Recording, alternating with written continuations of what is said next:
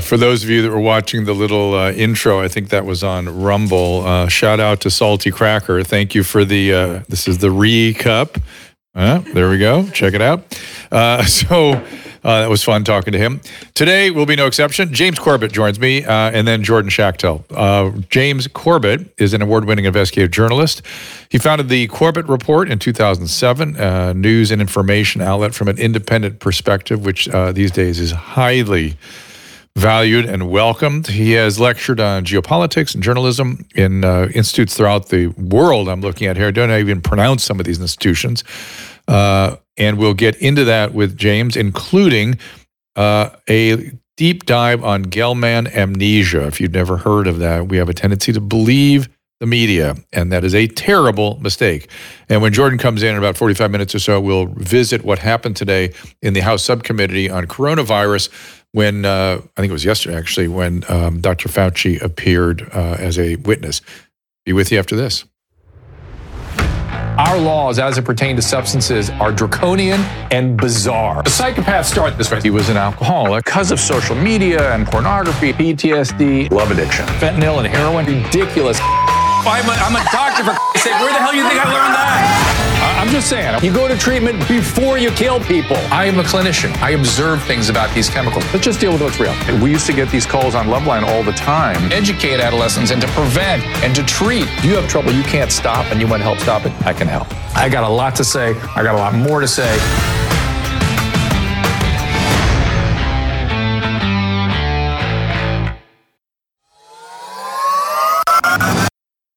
Well, most of my career I've been urging people to kick habits, change habits. Well, this time I'd like to suggest getting into the habit of adding Paleo Valley grass-fed bone broth protein to your daily nutrition regimen. Here's CEO Autumn Smith. It's made from cows with 100% grass-fed and finished, and bones. They're bones rather than the hide. Most bone broth or collagen powders are made from hides or hooves, but ours is actually made from the bone because it'll contain additional nutrients. Bone broth is a way to bring back those nutrients, those minerals, and there's glucosaminoglycans, and then there's collagen, which helps us prevent wrinkles and joint pain and actually heals our gut. There's gelatin, and there's just all of these ingredients that the modern diet has kind of left by the wayside. Susan and I have been mixing the chocolate-flavored bone broth literally into our coffee every morning for months, and we've noticed a difference in our energy, appearance of our hair, skin, nails. Susan's particularly very happy with this. The bioavailable protein also helps us feel satiated. That's the part I'm happy with. Paleo Valley bone broth also comes in vanilla and pure unflavored and can easily be added to your coffee, smoothies, yogurt. Go to drdrew.com/paleo, P-A-L-E-O, for 15% off your first order. Again, that is drdrew.com/paleo. The parallel economy has empowered us to care for our health, well-being, as well as longevity. Likewise, for us pet parents who now have a place to go when it comes to keeping the family dogs, cats, even horses in the best shape possible. As a dog dad, I'm thrilled to be working with Pet Club 24/7. A company founded by two guys who lost dogs to serious conditions, including cancer. Pet Club 24/7 has an incredible array of products, including a line of supplements for humans, such as the Inforce Plus Coreolus Versicolor and Inforce Coreolus Versicolor with reishi. My friend and colleague, Christina Ferrari, a cancer survivor herself, swears by it. When I was diagnosed, the doctor in the emergency room told me, you have 2 years to live. Oh, boy. Along with the stem cell, I took these. I have been in remission for 8 years now. For dogs, Mush Puppy treats are a fan favorite. Rex, oh, boy. Oh, he came right. Oh, there he is. They are also made with the Coreolus versicolor mushroom, which supports their immune system according to hundreds of clinical studies. Here's Kristen Ludlow, National Vice President. That strain does matter. We do have the most potent strain, and we also extract it in a proprietary way. And that's why we've been having such wonderful experiences with these products. Mush Puppies are made here in the U.S. There are no fillers. It's non-addicting. Your dog can't accidentally overdose. Go to drdrew.com/petclub247 for a discount off the list price. That is drdrew.com, PETCLUB 247, Pet Club 247. Whoops, welcome. I want to just review the schedule coming up for this and next week, if we could, before we welcome our guest. I want to get to him very quickly, though. Also, there we go. Rob Schneider's going to fill in for Roseanne tomorrow. Paul Alexander comes in. Peter McCullough next week. Z Van Fleet, Dowd. We got a lot of very interesting guests coming. So stay with us. And our crack producer that books these great guests, Emily Barsh, just notified us that Rumble apparently is in the crosshairs of the regulators. Of course, could it be otherwise? All right, let's welcome our guests. We're going to talk about Gell-Mann Amnesia. James Corbett, award-winning investigative journalist, the Corbett Report, Corbett, report.com is where you can get his materials. James, welcome to the program. He's actually calling us or visiting us from Japan, which we really appreciate the effort. So it is roughly 8 a.m. Japan time. I appreciate you having me on. Thanks for having me. So first tell me, before we get into the specific topic, how did you get into this role of independent journalist? And did you ever imagine that function would have such tremendous value in a world where people cannot find reliable sources on anything? To answer the question succinctly, no, I never in my wildest imagination thought that I would ever end up here doing this, talking to you on a platform like this. It's so bizarre to me. But I guess we're all a product of the age that we grow up in, and I'm no exception of that. So my story really starts around 2006, where I was an English major. I got my bachelor's degree in English, and then I jetted off to Ireland for a year to get my master's degree in Anglo-Irish literature. What do you do with a degree like that? Well, I always said, I'm going to frame it, because I couldn't think of anything better to do with it. Other than that, what are you going to do? Are you going to be a journalist or a teacher? Because that was generally you could read Sir Gawain. So you could read Sir Gawain in the Green Knight and Beowulf in the Gaelic tongue, which I have tremendous demand for. Actually, I never quite got into that. I was more of a Joycean myself, but at any rate, so I ended up in Japan, just basically killing a year, seeing another part of the world, and earning enough money to pay off my student loan debt. And lo and behold, I stumbled down the internet rabbit hole, which was coming around at that time, specifically these incredible new platforms like YouTube.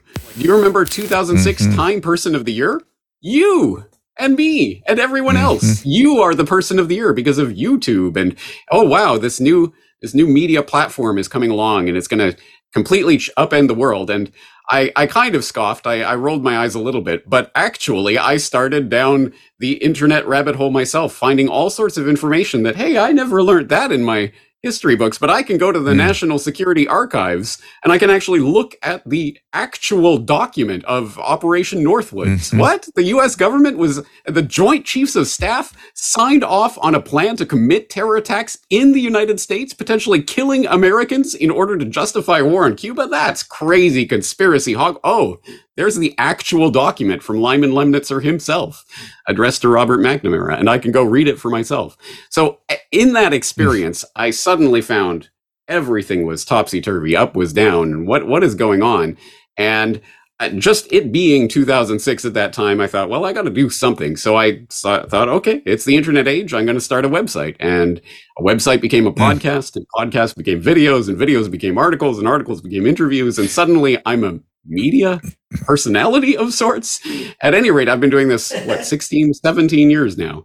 And I never ever would have imagined I'd you have a lot of fans. We were getting a lot of traction on social media with people talking about the quality of the work you do, which I think is that's a great testimony to what you're doing.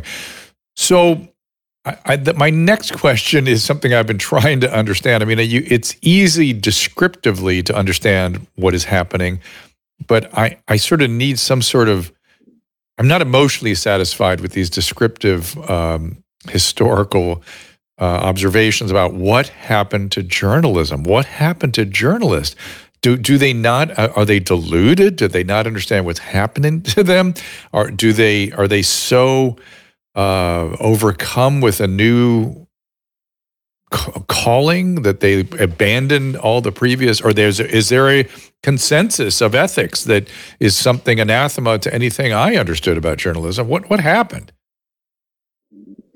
There's a lot of ways you can approach that question. One of which is to look at the professionalization of journalism, by which I mean the rise of journalism schools and postgraduate programs and what have you, as a way of training sort of upper if not upper class, at least certainly well-to-do young people are going through these sort of journalism graduate schools and programs and what have you in order to become journalists now, which was not a thing, say, half a century ago, when it tended to be more of a working class profession with working class sensibilities, I think. And the closer you get to establishment regime politics, the more you're going to play along with them and play into them and not want to rock the boat fundamentally. So the fundamental idea of journalism as truth to power, I think, has been subverted simply by the mollification of the journalist class, essentially, and picking people from higher economic strata, I think, in order to do this job in and of itself. But that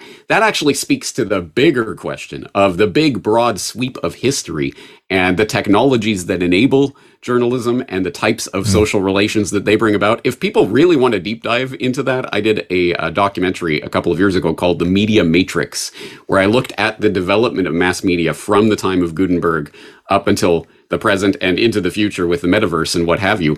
And I think we have to understand the media paradigm as people think of it today, although it is definitely shifting, but we still tend to think of it from that dinosaur media paradigm of the 20th century, which came about specifically because you had all of these incredibly capital-intensive technologies for getting information out. Printing presses became well beyond the means of the average person. You had to be either a media baron who inherited millions and billions from your parents, like a Hearst or who have you, or you had to be a conglomerate. And then once you got the radio stations and then television stations and satellite networks, there's no way an individual could possibly start up their own mom and pop media outlet. So it became this industry, and the industrialization of the media itself obviously reflects on the types of journalism that would be done within that system. And I think speaks to that professionalization of the journalist class. So there's a lot of reasons that I think we've seen this change go on. But fundamentally, what has happened in the last 20 years has been truly a revolution. And I think a revolution on the scale of the Gutenberg Revolution, which utterly changed the course of human history. We are living through that right now, and not enough people really appreciate that. Wow. I've been saying for quite some time, I think about the film industry, and I think of it just as a technology that came around, and several people learned to master the technology, and then giant businesses were framed around it. And it required an entire movie studio to do what I'm holding in my hand. I have an iPhone in my hand, and I have the power of a complete movie studio in my hand, and that has got to make a difference. And so I wrote a book called The Mirror Effect, and one of the things we chronicled in that book was some of the dismantling of the editorial is not even the right word anymore, of the news delivery, I guess we'd say, or acquisition and delivery throughout the world, that these television stations and newspapers had offices all over the place. And as it became more cheap to just report celebrity news, they started just reporting celebrity news, and they got better ratings. There's the book. They got better ratings. They got more traction, and that was the end of sort of on the spot real news. But to be fair, I mean, there's so much going on with citizen journalists right now, anyway, that you can sort of get and who knows, you get a lot of information without needing an office or what do they call it? We call one. There's an outlet for a news agency in another city or another country. What's the word I'm looking for, guys? Susan, foreign correspondent. Satellite. I know what you mean. But the office. They can't even think of the name because they don't have them anymore. Bureau. What are you talking about? What bureau? A bureau out in another city. Sorry, I was on Rumble. I got you. So let's get into that specific topic at hand, which is Gell-Mann amnesia. I'll let you describe what it is. I not only, let me just also add my sort of frame on it a little bit, which is not only do you read about topics you understand and know and realize how poorly they are reported, nothing is more astonishing than when somebody prints or tells reports something about you yourself, because it's never close to reality. So tell everyone about Gell-Mann amnesia. All right, so this term comes from Michael Crichton. Yes, Jurassic Park, ER, Michael Crichton, who was delivering a speech back in 2002 in California at a leadership forum. And he coined this term, and he explained it as saying, okay, look, it works like this. You open the newspaper to an article about a subject you know well, and it could be about, if you're a physicist, it's about physics. In Michael Crichton's case, it's about show business. You read the article, and you see the journalist has absolutely no understanding of either the facts or the issues. Often the article is so wrong, it actually presents the story backwards, reversing cause and effect. I call these the wet streets cause rain stories. Paper's full of them. In any case, you read with exasperation or amusement the multiple errors in a story, and then you turn the page to national or international affairs and read with renewed interest, as if the rest of the newspaper was somehow more accurate about far-off Palestine than it was about the story you just read. You turn the page and you forget what you know. That is the Gell-Mann amnesia effect, as defined by Michael Crichton. And as you say, I think we can all understand that to some extent.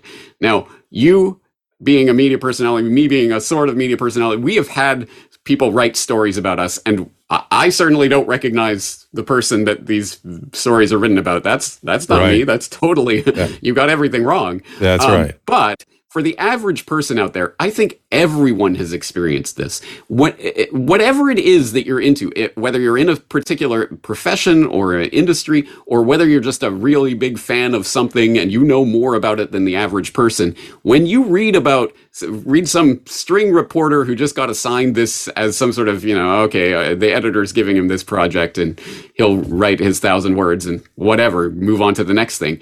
They're not going to get things accurate, as accurately as you would be able to with all of your knowledge. And you see that, you understand that, and you can understand that if you're being empathetic to that journalist at that point, because it's just some string reporter. You just got assigned this. He's not an expert in this.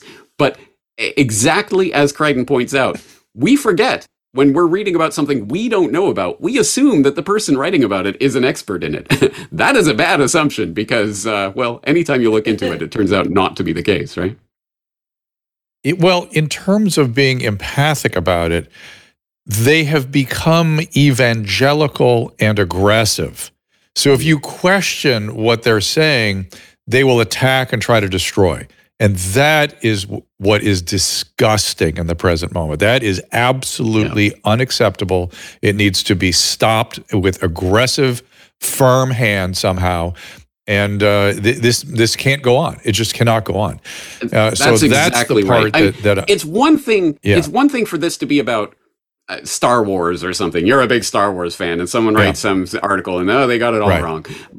Okay, that's one thing. But when we're talking about true world-changing, life-changing, incredibly important subjects that go to the heart of who we are as a society and what is happening in the world, and then we get gaslit by the same people who are telling us outright demonstrable lies that, no, you're crazy and you're weird and you can't, why do you believe these things? That truly is galling. And I have to admit, my empathy does run out at a certain point when suddenly I'm being demonized for knowing more than the person who's writing about whatever subject they're writing about. I've stepped through kind of an interesting relationship with the press and media, and I'm wondering if it's being echoed in other folks. So I canceled the LA Times when they became like absurd and wrote some terrible and lies about myself. So I was like, okay, that's done. I always loved reading the New York Times every morning, and then I saw them start to go south, and I reluctantly had to stop New York Times. Then I literally stopped watching the news because it was so full of inaccuracies and excesses. So I've gone from a sort of avid consumer to somebody who used news, or at least journalism, as a thought mechanism to try to understand things and think about things. And I've, in a stepwise fashion, abandoned all of it. Now essentially everything comes from social media, independent sources. It's just, you cannot trust what is out there. And it's creating parallel economies because people are tired of being sold goods by companies that seem to hate them or disdain them. How do we understand this in the context of this historical sweep that you've been talking about, this being the Gutenberg Bible moment? Are we going to come up with solutions? Is this going to result in social discord as it did with the Gutenberg Bible? How are we going to do it? I mean, that's really the question, isn't it? For people who don't really understand the significance of Gutenberg, I mean, we still really can't appreciate just how fundamentally that changed the course of human history and how much changed as a result of it. The Reformation probably would not have been possible without the printing press, and then all of the political upheaval that came as a result of that. And so what we saw over the course of the preceding centuries was various attempts by various kings and tyrants and what have you to try to crack down on the printing press, because obviously this is a huge upheaval, and upheaval is not good. If you are the tyrant or the dictator or the king, you want things to be at the status quo. So this technology is changing things. We have to clamp down on it. So that was what we saw, the ham-handed attempts to try to essentially censor the press by fiat. That the kings, for example, in England, you had various laws that came in the 17th century that you had to be licensed to run a printing press, et cetera, et cetera. So there were various ways that they tried to clamp down on it, but that didn't quite work. And obviously, I think, for example, in the American Revolution, it was the pamphleteers who truly changed the course of the American Revolution and got people to understand that they were going through a revolutionary moment. No, this isn't some civil war within the British Empire. We are in a revolution, and it was Thomas Paine and common sense completely, utterly changed the American mindset, and who just some guy with just access to a printing press. So you can put the cork on the bottle, but it's going to come off again. But I think the 20th century, the consolidation of the journalism enterprise into this industry, this multi-billion-dollar industry by these mega corporate institutions, that was an even more effective way, essentially, of not controlling the press in the sense that you need a license in order to print something, but simply making it out of the reach of the average person. So you have these editorial gatekeepers. And what we have seen over the past 20 years is that cork coming off, because suddenly average people like me sitting in my room in Japan can suddenly start this podcast that's being heard by ultimately millions of people around the world. What on earth is going on? And that is the revolutionary side of this, because what we saw 500 plus years ago with Gutenberg and the complete revolutionary change in society that took place, we are starting to see what that could look like in the current era. That's not necessarily always an unfettered good for everyone all the time and yay, happiness and Shangri-La, but at any rate, it does get us closer to actual communication and actual spreading of knowledge and ideas and actual discussion, which is anathema to the status quo. So we're starting to see the same types of things the kings of old did to try to clamp down on the printing press.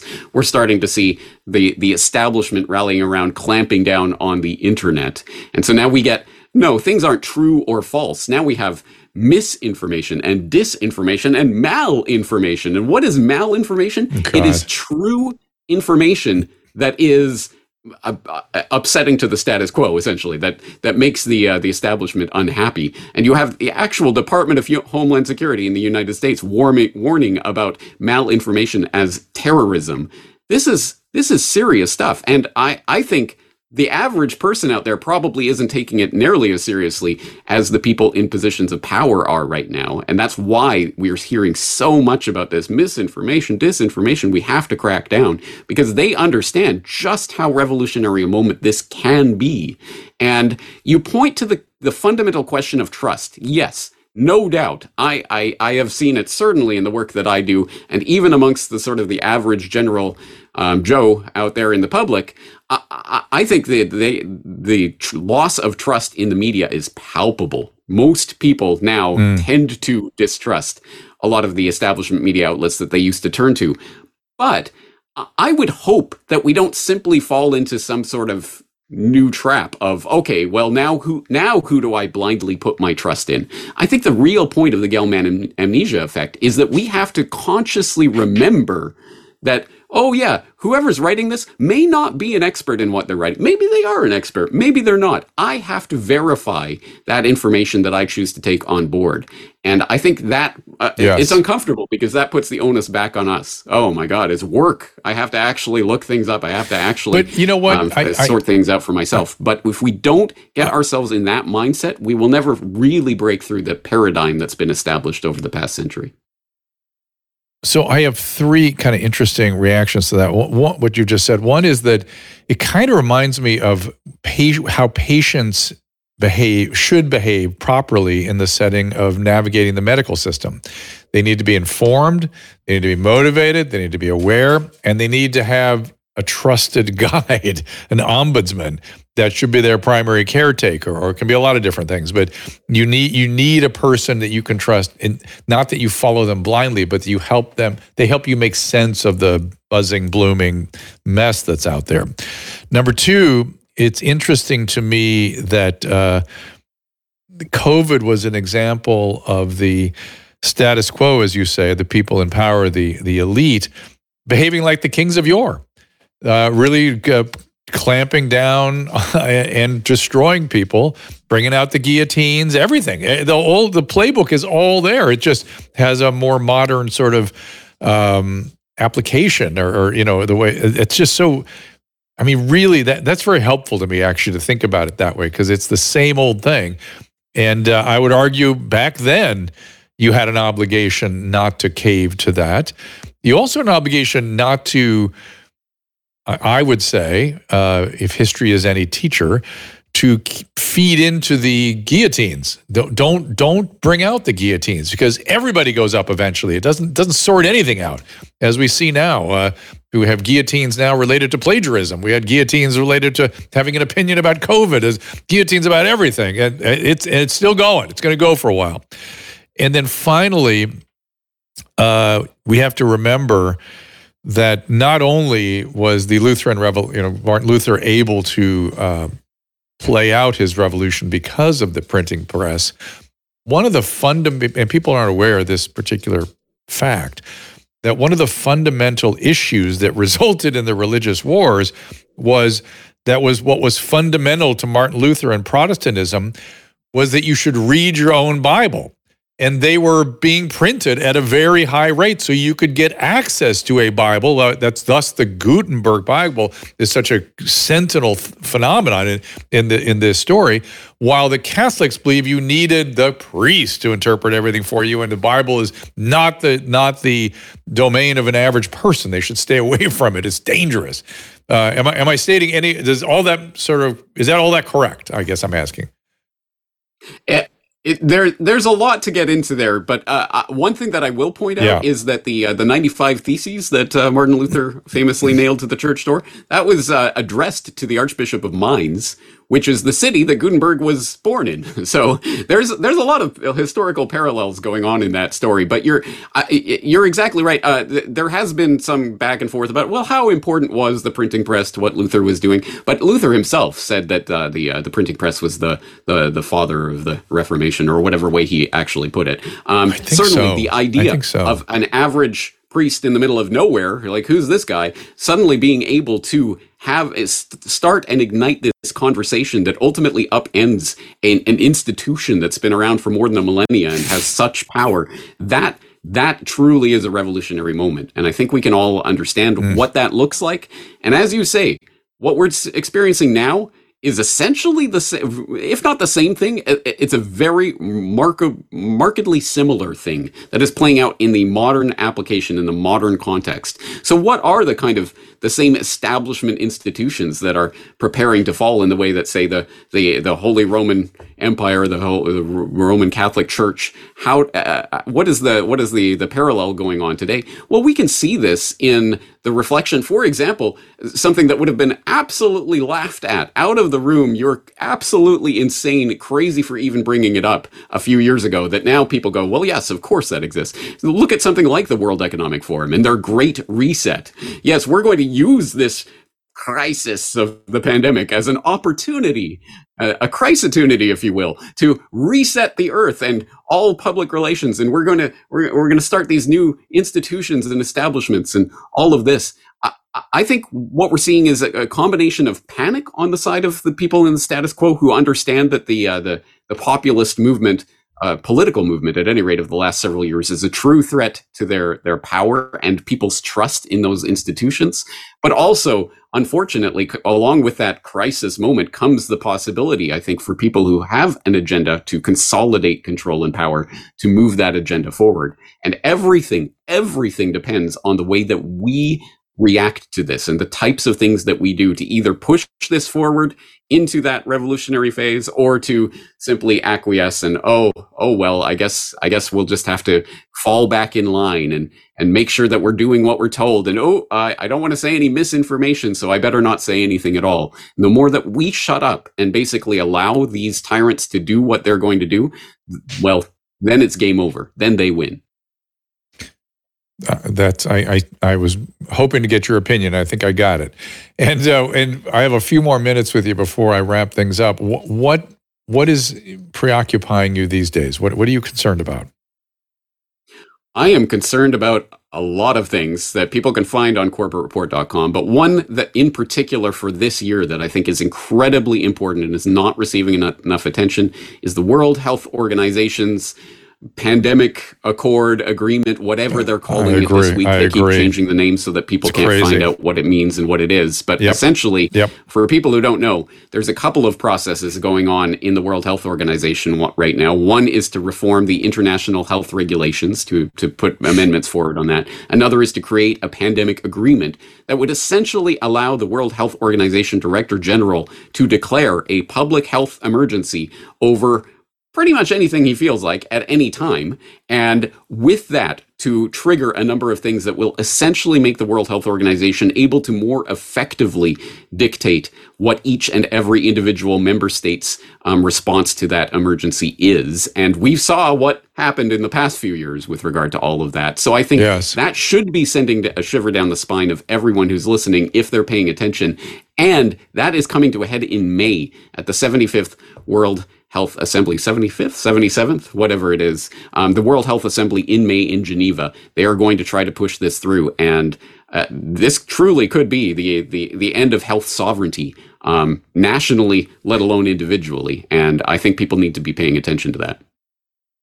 Oh my gosh, we spoke to Michelle Bachmann, who's trying to rattle the cage at Congress, and getting very little traction, and it is an astonishing document that will give them fiat authority over all sovereign elected officials. That the more consolidated, the more centralized, the worse the outcome in health for the individual. It's just how healthcare works. It needs to be distributed where a person is taking care of a person. That's why we have it that way. It's why it's been that way. You put everything in centralized authority, untold harm gets done. And did we not just see that? Well, listen, I appreciate you spending some time with me. I hope you'll give me a chance to catch you again. I know it's hard in Japan, but as things come up, I'd love to hear your thoughts about these things. I appreciate you having me on. Thanks for the time. CorbettReport.com. Check them out there. So we're going to have Jordan Schachtel in here in just a second. He's going to be talking about the House testimony today. There he is. There it is on the screen right now. Let's just get to a couple of minutes from those that support the show so we can do this thing, and then we'll be back with Jordan. Are you one of the millions of American women and men dealing with premature hair thinning and hair loss? Or maybe you're scared about inheriting that thinning look because it runs in your family? Start 2024 with a real solution that delivers results without the harsh side effects or unwanted chemicals and no need for prescription. Provia uses a safe natural ingredient, Procapil, to effectively target the three main causes of premature hair thinning and hair loss. Susan has been using Provia for months and she loves it. I'm so happy because Provia is helping me grow longer, stronger, and shinier hair, especially up on top. In fact, Provia was created by the founder of Genucel, the makers of our favorite skincare products, so it is no surprise that she has seen amazing results. Right now, new customers save over 50% plus free shipping. Every introductory package includes a full 60-day supply of Provia serum for daily use, plus the Provia Super Concentrate for faster, more noticeable results. Don't wait. Order now to save an extra 10% and get free shipping at proviahair.com/Drew. That's PROVIAHAIR, proviahair.com/DREW. I think everyone knows the next medical crisis could be just around the corner, whether it comes in the form of another pandemic or something much more routine like a tick bite. You and your family need to be prepared. That's where the Wellness Company comes in. You know the Wellness Company. We have their physicians on like Dr. McCullough frequently. The Wellness Company and their doctors are medical professionals you can trust. And their new medical emergency kits are the gold standard when it comes to keeping you safe and healthy. It's a safety net. It's an insurance policy absolutely. That you hope you're not going to 100%. need, but if you need it, you sure as heck are going to wish you had it if you need it. Be ready for anything. This medical emergency kit contains an assortment of life-saving medications, including ivermectin, Z-Pak. The medical emergency kit provides a guidebook to aid in the safe use of all these life-saving medications. From anthrax to tick bites to COVID-19, the Wellness Company's medical emergency kit is exactly what you need to have on hand to be prepared. Rest assured, knowing that you have emergency antibiotics, antivirals, and antiparasitics on hand to help you and your family stay safe from whatever life throws at you next. Go to drdrew.com/TWC. That is drdrew.com/TWC to get 10% off today. Just click on that link. Ladies and gentlemen, let's make a resolution that's easy to keep and delivers immediately on its promise. With Genucel Skincare, you can turn back the clock and look 5, 10, even 15 years younger. And right now, Genucel Skincare is celebrating 2024 with its New Year's sales event. Save over 60% off all of our favorite Genucel products with one of our customized skincare routine packages. Say goodbye to those fine lines in the forehead and around your corner of your eyes, sagging jawline, dark marks, skin redness, even under eye bags. Leave them in 2023. Genucel works for women and men. It's safe for all skin types and perfect for skin of any age. Plus, with its immediate effects, Genucel promises results that will make you smile. Guaranteed or 100% of your money back. Start your new year look off right with one of our custom Genucel skincare bundles right now at genucel.com/Drew. Use our special code Drew at checkout for extra savings off your order today. And remember, every order placed is automatically upgraded to free shipping. Don't wait. That is genucel.com/Drew, GENUCEL.com/DREW.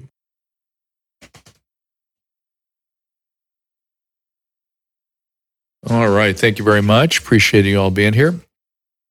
Poor Caleb's trying to communicate me while I'm interacting on the restream. Yeah, I know. Pulled out my earpieces in order to concentrate. Is Jordan available? Oh, yes. He's here. Is he here yet? Okay, so let's bring Jordan right in. Jordan, of course, is another independent investigative journalist. He is the publisher of The Dossier on Substack, dossier.substack.com. Follow him on X, Jordan Schachtel. Jordan, am I pronouncing your last name correctly? I always worry that I'm not. Yeah, you nailed it. Perfect. Okay. All right. It's SCHACT. Yet again, Jordan, SCHACHTEL. That's where he is on X. So I wanted to hear your thoughts on the testimony, I guess it was yesterday, with Dr. Fauci and the subcommittee on the coronavirus. I thought it was odd for me that I was searching around for stuff, and I didn't see too much other than a lot of denials, and I don't know, and I don't remember. Is that mostly what happened?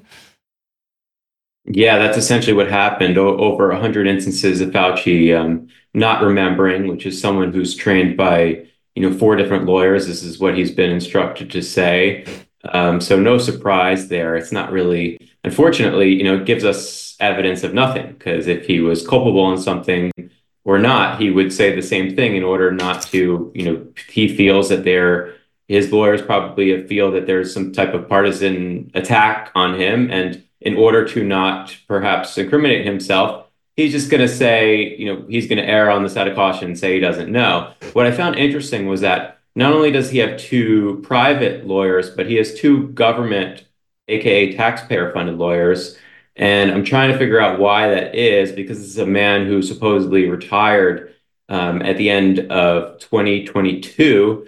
So he's been apparently a private citizen for over a year, but nonetheless, I'm not sure if your viewers and listeners are aware of this, But Fauci has full-time private security that is funded by the U.S. taxpayer as well. The U.S. Marshal Service has a chauffeur who drives him around wherever he goes, and he also has a security team that follows him around in two or three or four, big Suburbans. So it's very strange. There's no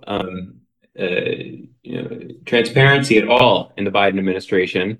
This is a guy who's supposed to be off the payroll, and yet he has all of these, endless government services. And yet you have a guy like RFK Jr., who's, in some polls, 20% running a third party as an independent, and he can't get Secret Service protection. So it's just very strange where the priorities lie. But if you want to go back to Fauci, the new thing now is that I think that a lot of the Republicans in Congress are also culpable in what happened with, endorsing multiple rounds of, these injections that were, there was really no proof that they were, life-saving cures for 25-year-olds.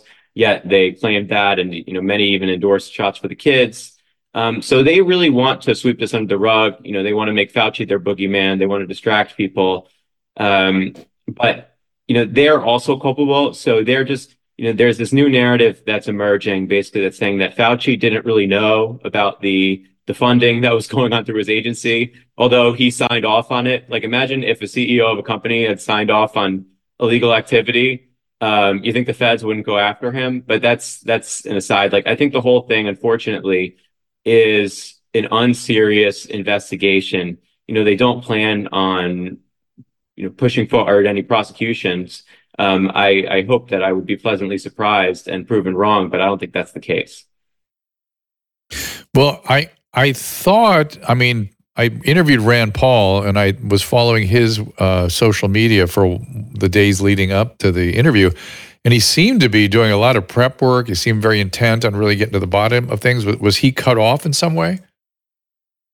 Rand Paul's one of the few guys that is taking this thing seriously. So my comments are not at all directed towards him, but the Republican establishment that was telling people to double mask and get a booster and shoot up their kids with experimental genetic serums.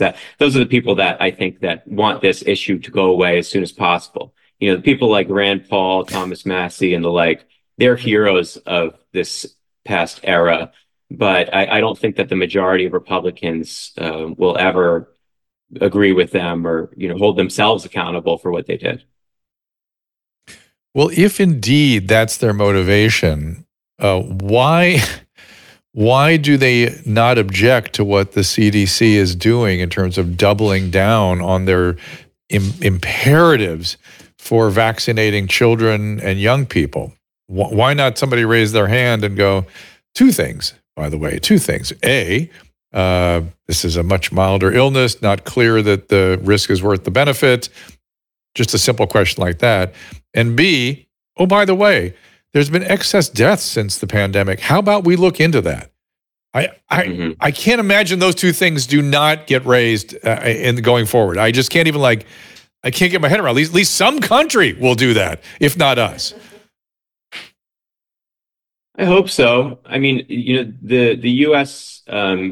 Big health organizations were extremely radical in the promotion of specifically so-called vaccines for children, COVID vaccines for children. This was and babies and infants. It was unprecedented really throughout the world. So we really put ourselves in, the furthest of the extremes in endorsing it, in our legislators and our presidents endorsing this madness. So I think a lot of people got caught up in that, and it's very difficult to get them to actually investigate themselves, really. So we see all this crazy guidance from the CDC that they're still, posting on X and Instagram and all this. And yeah, you don't really see our elected officials pushing back. In fact, a lot of them were just reelected last year. So it doesn't seem like, when so many people are caught up by this hysteria, and I think it was the vast majority of the country that got this horribly wrong, and their legislators represent them. nobody really wants to talk Mm. about it anymore. And I admire the fact that you're sticking to this and really looking out for the people who were both physically and emotionally and psychologically harmed by this era. There needs to be accountability. So I appreciate what you're doing on this front. Well, now, to be careful of my position, accountability is a rough term. I want to get to the bottom. I want to understand what we're doing, and I want to understand where we made mistakes. I want to understand so we don't make those mistakes again. I think by too overly focusing, and my audience isn't going to like this, overly focusing on Nuremberg 2.0 and all this stuff. Of course, if you start threatening people with their liberty, like they're going to be imprisoned or harmed in some way by just by virtue of looking into this, they're going to fight like maniacs against looking into things or getting to the bottom. I just want to get to the bottom. So it seems to me we need everybody in on this and give people a pass for making a mistake. There was a hysteria. I don't care. Let's, though, get to the bottom of this, and let's not let it happen again. And it might mean sort of legislative interventions against it. On the other side of this, it empowers people not to listen to the bullshit on misinformation and malinformation and disinformation. I think that should be the target, not the people that led us astray, but the fact that they are still trying to silence people for having an opinion. That's the real problem in all this.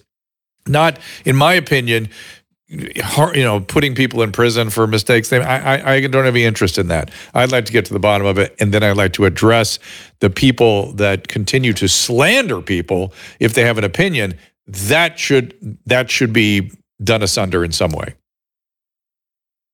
I agree with you on that front, but I think that there also needs to be, I think at least we need to remember forever what these people did. They committed horrific human rights, crimes against the entire citizenry of the United States. They locked us down without due process. I don't know if it was a fomented hysteria or just a naturally occurring hysteria. I guess we can still continue to investigate that. But what these lawmakers and bureaucrats did, I think that there's some lines that were crossed that are unforgivable, and remove them from any kind of in a civil, polite society. They should not still be in positions of power. So I think that's the grievance that a lot of Americans, I think, who agree with me have with what's going on in Washington, D.C. That there's just this amazing lack of accountability, and we have to remember that these people did horrific things, whether it was the corporate media acting as the enforcers of, the CDC, the WHO, the FDA, these corrupt pharmaceutical organizations. I mean, they committed horrific crimes against people, compelling all of our armed service members to take this shot that resulted in a lot of sickness and injury. An unnecessary, entirely unnecessary shot for people, in the prime of their lives. So there's just so many factors here where these people haven't been held accountable at all. So I know that it's kind of out there, but I think that a lot of people are just expressing their righteous anger and frustration with what happened. That for those of us, it was a minority of us who I think saw this picture very clearly. In 2020 and 2021, when the city of New York was forcing unvaccinated people to eat outside in the middle of the winter, or when California's governor was bulldozing outdoor facilities, or when they were taking the hoops off of basketball courts, or when the administration of Harvard was firing all employees who refused to get boosted. That they were basically just creating this class of lesser people, those who did not accommodate the demands of the regime, and we know that none of it was about our health, and that's the most disturbing part. That whether it was Pfizer gaming these studies to make a massive profit, or the Biden administration using it, using immigration policy as a weapon, prior to this crazy border madness. They were basically blocking out people from entering the country unless it was Mexicans crossing the border, and they didn't need, any type of vaccine certificate. So it was just like this bizarre, discriminatory time in our lives. And I wish, I agree with you. I wish we had the answers on accountability. But at the very least, we need to keep talking about this stuff, because what they did is so unforgivable. It's so against, every semblance of what it means to be an American, and, protect and defend our rights and our founding liberties that are supposed to be, enshrined upon us by, a sovereign deity. These rights were historically violated. And, I just, unfortunately, I don't believe that the people in power are ever going to hold themselves accountable for it. And I don't disagree really with anything you just said. Maybe a couple of nuances I would disagree with, but a couple of things. I'm seeing stuff fly around these days where people are starting to push back on the pushback by saying we should have had more lockdown. We should have been more like China. California governor didn't go long enough, which I just can't even believe those words are spoken. They need to be mocked when people say you need to make fun of people for being so detached from reality. Just you should not let them get away with that. So my first policy is mocking. Mock the hell out of them for their insane ideas, number one. But number two, and back to your accountability thing, I do think that the courts are the answer for this stuff, in the sense that, if you were in the military or you were forced to get a vaccine to go to school and you were injured, you should sue the hell out of those institutions. And that will get heard. I'm not sure that anything else will. And it seems like there should be a lot of that one of these days soon. Yeah, I just read a report about a multi-million-dollar successful lawsuit against the university. So that was definitely encouraging. But I totally agree with you. Like the people that say we should have locked down harder, the Faucis of the world, either mentally ill or perhaps both that and so power hungry that they are a danger to every single person around them. Don't ever give them power ever again. Please do not do that. I agree with you. I agree. However, there's one thing. There's one little wrinkle in my head. When I sit there and I try to think, what is wrong? Is there something wrong with me? What am I not seeing here? Is there what is wrong with him for saying stuff like that? How could it be so far off? And then you mentioned at the beginning of our conversation that he has these government lawyers, and between the government appointed lawyers and this bizarre, unthinkable relation to how we should be responding to this virus, both make me worry that there is some sort of classified something that we don't know that he's worried about that would explain some of the insane excesses, and also explain why he has all these lawyers that are from the government, that he may be able to talk about classified material with them and no one else. Yeah, it was an interesting strategy that the Republicans decided to do this behind closed doors. I was still hoping, because, I've already given up on accountability, I was hoping for one more series of, Rand Paul and Fauci back and forths. Yes, that was some epic nice content, and I appreciate him having his feet held to the fire very publicly. Anthony Fauci, for his entire 80-something years of life, has surrounded himself with yes men who just throw themselves all over him in order to either get grants or to get some type of product moved somewhere, or to get some type of employment in the government. The man is a total joke, and I think that in order for our country to heal, he needs to be made into a public laughing stock. And I think a lot of the country now sees that he absolutely is. It's such a shame. He was so helpful during HIV. I know that RFK Jr. does not feel that way, but I was there. I lived through that whole thing. I was deep in it, serving patients, and he was helpful. And as compared to the present moment, trust me, it's totally different. His behavior was so shocking. I kept saying it publicly, I hope it reverts to the mean, where the guy I knew before comes out. He never showed up. He never showed up. As you are probably aware, when you give people power, everyone reacts in a different way. And you don't really know how they'll react until they're delivered with a heaping scoop of power, and then you kind of see what they do with it. With Fauci, it was the worst possible thing to put him on the cover of every magazine in America. He basically ended up giving up his faith because he considers himself a god now. So it was crazy what happened. You couldn't empower a more unqualified person for that moment.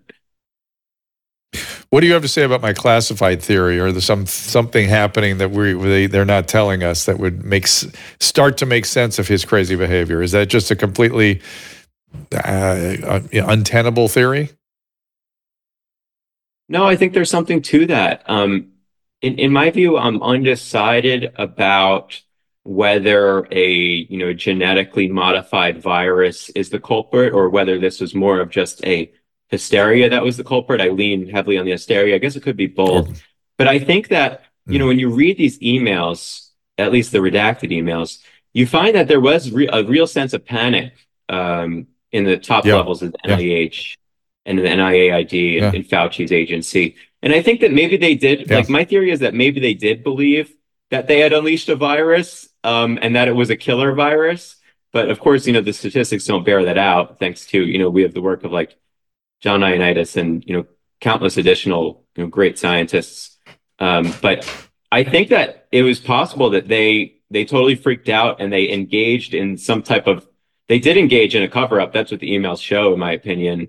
So, that's entirely legitimate, but I don't think that they actually unleashed a killer virus, because there was no killer virus. So, I still find it very interesting to, think about that. Well, back to your original sort of observance about their behavior, it was absolutely hysterical. It was excessive, and it trampled on sacred privileges.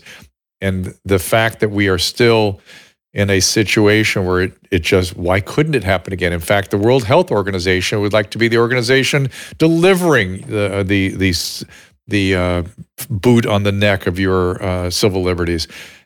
What do you suggest we do? This time really challenged the 2020 to 2023 challenged the way I think about how humans react to mass hysterias. I mean, I was living in Washington, D.C. when this first started, and I was going just, for runs outside. People were yelling at me to put a mask on, and I never thought in my life that anything like that would ever happen.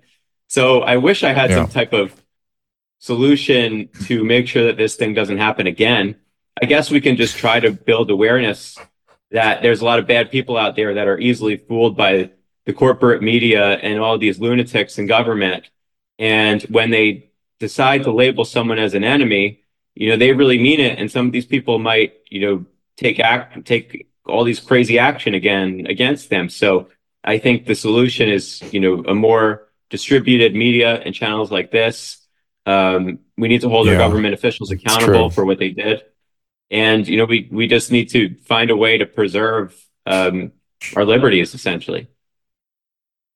I want you to sit and think for a second. I've got to remind somebody, I'm going to have to talk about some friends of ours that are supplying the CBD distillery to us. But while I'm sort of telling people about this, the group, I want to come back afterwards and think and talk about the hysteria part. That to me was so fascinating. And yet it sort of drove me back into history to look at events that I thought humans just didn't do anymore.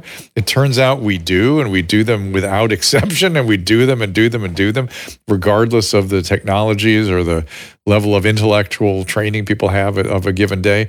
So I want to get more of your thoughts on mass formation, the idea that humans go in, and maybe now the fact that we have all these technologies make it worse because it can sort of be fomented in such an effective way and spread. All right, I want to remind people about CBD distilleries. Perhaps you're sleeping, you hurt a bit, or you're stressed out. CBD is something you could consider. I've used it for patients in the past. CBD Distilleries target formulations are made from the highest quality clean ingredients. No fluff, no fillers, just pure, effective CBD. Solutions are designed to help. In 2 non-clinical surveys, 81% of customers experienced more calm, 80% said CBD helped with pain, particularly after physical activity, and an impressive 90% said they slept better with CBD. Results, of course, will vary, but I have recommended to patients to use CBD both topically and orally for pain, for sleep, and sometimes I'm very impressed. So if you struggle with concerns and haven't found relief, consider CB Distillery. Over 2 million customers and a solid 100% money-back guarantee. CB Distillery is the source to trust. I have a 20% discount to get you started. Visit cbdistillery.com and use the code DREW, D-R-E-W, for 20% off. That is cbdistillery.com, code DREW. One more time, cbdistillery.com. All right, let's get back to Jordan Schachtel. So I'm just, sort of curious in your private moments when you think about these hysterias, like what's wrong with us that we didn't get, that's another way of sort of looking at it. Like, what's wrong with me that I didn't get swept into the hysteria? We seem to be the abnormal ones. Is there something wrong with us? Or maybe there was reason to be hysterical, or maybe the hysteria is something of a survival mechanism that's in us, not sort of a dysfunctional sort of feature of society. What are your private thoughts on this? It's tough to do a self-analysis. I've always been a little bit of a weirdo, so it was perfect. It was a perfect moment. It was my shining moment. But in all seriousness, I don't know. Like it was so shocking to me. You read about these atrocities in history and how the heck can they happen? Yes. In Rwanda, Cambodia, Germany, all these places. Where those were mass slaughters, but this was mass antagonistic behavior. I think mass formation psychosis is what Dr. Robert Malone calls it, and I don't know if that is his theory, but he's been putting it back out in the press. It's an interesting question, that sometimes we think of ourselves as, I guess, very far removed from the animal kingdom, when in truth we have the capacity to think rationally. But in this era, and it's an interesting question, where we have all this information at our fingertips, sometimes people still act like savages, unintelligent, or just not thoughtful. There's like interesting studies about independent thought, and actually how difficult it is to think independently, because all the incentives structure in our civilization is just kind of to go along with the crowds. You don't really want to stand out. It's actually very unusual for people to stand out. I guess like that's in kind of so you put all these pieces together, and you could start to kind of paint a picture of how things could possibly go very wrong. But let's hope it doesn't happen. At least give us until 2030. Give us a little bit of a break before the next mass hysteria. Yeah. It's Desmond Matthias who was studying mass formation long before this particular mass formation, and he announced that here it is. Malone is the one that added psychosis to the term mass formation, and he's not wrong. It would look delusional to me. I think that's what it was. But as we talk about these things, I'm having a memory that I shall never forget.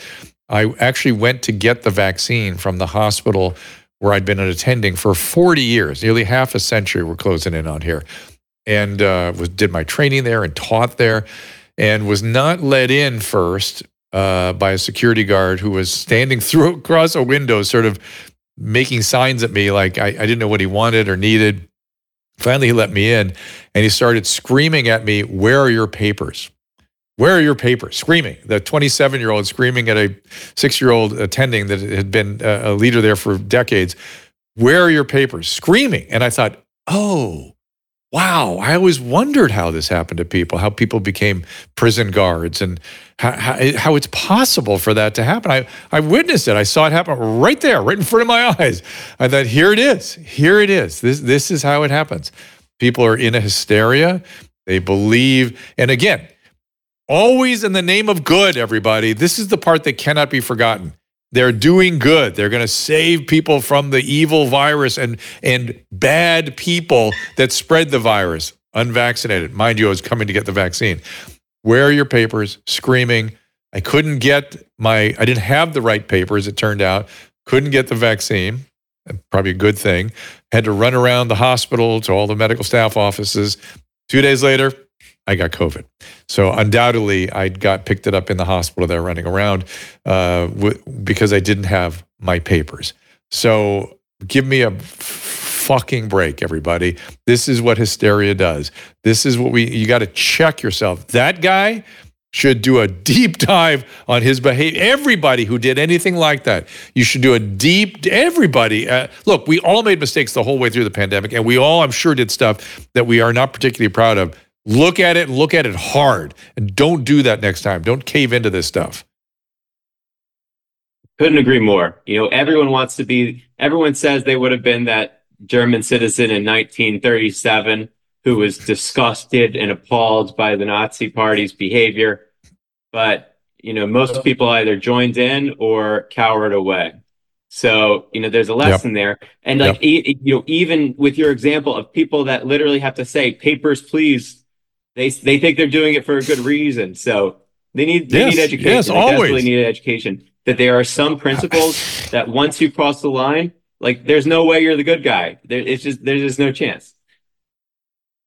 The people that have done silencing of speech throughout certainly American history have never been the good guys. So if you are trying to silence speech, explain to me how you're the good guy or how you're different than the previous excesses of those who have trampled on our civil liberties and privileges. Jordan, always good to talk to you. I guess you're a weirdo, which is why you were able to see things differently. I love the fact, I guess I'm a weirdo too, and that's really by definition we are, because we saw this thing a little bit for what it was early on. I had a similar experience running outside where I was running, and I was very deferential to people, and I went along with things more than I knew I should, but I did it just to be a nice guy. And I ended up, I was running, and I ran into the street because there was an old man with a mask on, walking up the sidewalk. And as I ran by without a mask, I was probably 8 feet away from him. He jumped away from me like I was on fire. That's another thing I'll never forget from the pandemic. What did we do to that poor guy? Everybody, if air is moving, COVID does not transmit. That's it, period. So outdoor transmission is exceedingly uncommon, if not approaching never. So don't, if you're wearing a mask outside, we've done something to you. And I feel sorry. And these days I feel sorry for those people. Yeah, it was crazy. I have so many stories from my time in DC.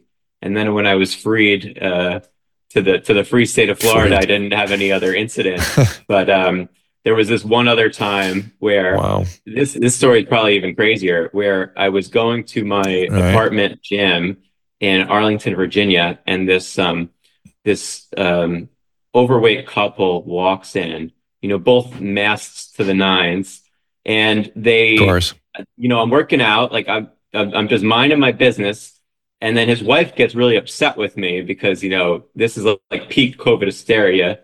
And the guy's the guy walks over to me. He's like, he was asking me if I was willing to wear a mask. And, I'm thinking for a bit. I've always been a guy, I'm a very diplomatic person. But that was the first time where I realized that there was I was no longer welcome in the city. So I said, no, I was I'm not going to do that. And, if you have a problem with that, you can leave. I was just so fed up because we were in such a small minority group surrounded by all these crazies, and they're looking at us like we're crazy. And of course, history should have proved us correct. But it was just, so many incidents like that, where everything went just so nuts. And for those of us, and I'm sure there are many of you that are watching, listening, who had similar experiences, we don't want this to be swept under the rug. So again, it goes back to this Fauci hearing, and it's just it's deeply upsetting that there's just no accountability. And for people who went along, I don't think that they share our perspective, because for them, they're it was a weird time and everyone was doing this, and we were all just being weird. But for us, we were just being viciously attacked online and in person. And depending on where you live, maybe that wasn't the case. If you lived kind of, say in a more accommodating area, But for those of us who were in blue states, especially at the beginning, like it was just so insane. Like it's hard to even like you think about those times and like, wow, that really happened like over a span of like a year and a half, just constant craziness, relentless craziness. Like having the fact that it was the blue states, I always thought these were the folks most concerned with civil liberties. That was shocking to me. And then no sympathy for the trampling on civil liberties. Yeah, well, the modern Democratic Party, I have a lot of thoughts on that, but they've become really, the Republican Party isn't great either, but the Democratic Party is in a weird place where they've transformed from the party that fought against Vietnam to the party that's for all the wars and all of the corporate interests in America, and for the FBI, for the investigative state, for trampling on civil liberties, for stamping out misinformation or anybody that dares to address the elite and their narratives. This is wild. Again, people, look at yourself. If that's you, look at yourself. That's the current hysteria. It's a low level mass formation that where they can't see how much they've changed their values. And it's not good. It is not good. All right, Jordan, I'm going to kind of wrap things up. Maybe we'll have a deeper dive into that particular topic next time. All right. Yeah, for sure. Thanks for having me on. Appreciate it. All right, you got it. The dossier is the Substack. Dossier.substack.com. Susan, I know you're busy with the Rumble Ranchers over there, and what's happening? Everything now we gave Susan a microphone now too, and a camera. No camera. I don't have a camera today. Right. I'm trying to get the link for our new sponsor. And cbdistillery.com. Yeah, but I thought it was drew.cbdistillery. No, that's not them. cbdistillery.com. Code Drew at checkout. Okay, use the code Drew at cbdistillery.com. Yeah. Okay, I was Googling it because it somehow on the iPad it looked like code Drew. I see. That's the end of a sentence. Code Drew, period. That's code cbdistillery.com, code Drew. Yeah. Okay, so if you use CBD, head on over there and support the Rumble people because they're helping us out over there. So let's look at the upcoming guests one more time. I think it's Rob Schneider tomorrow, if I'm correct on that. And Dowd coming. New mic is weird. It's good. It sounds good. I like it. Caleb, I'm going to put the upcoming guest up there real quick. Do you have that, or did I bum rush you with that one? There they are. Paul Alexander on Thursday. Michael Niels on the following Tuesday. Peter McCullough on Wednesday. Steve Van Fleet, Ed Dowd, lots of really interesting guests coming. So again, we are open to suggestions. If you guys want me to interview people, I'll be happy to do so. If there are things about the show that you like, don't like, contact at drdrew.com. She's sitting right Roseanne had to reschedule. Yeah, Roseanne had to reschedule. Oh, but she went to the Iowa caucus. Let me just address this very quickly. There's a lot of weird shit going on because of Dr. Drew After Dark over at your mom's house. Look, stop it. I have nothing but affection for everybody over there. It was a gift. That show was unexpected. Susan and Tom invented it out of whole cloth. There was a gift that went on for about 5 years. And Christina. Well, really, it was you and Tom, but Christina sat at dinner with us that one night.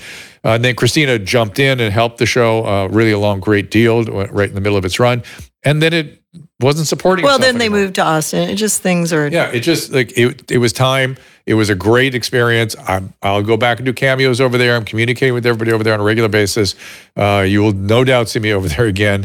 And if they want to start it up again, or we might start it up here, we're looking at things. We've got other ideas. There's some Loveline stuff percolating around. I was talking to Adam about that this morning.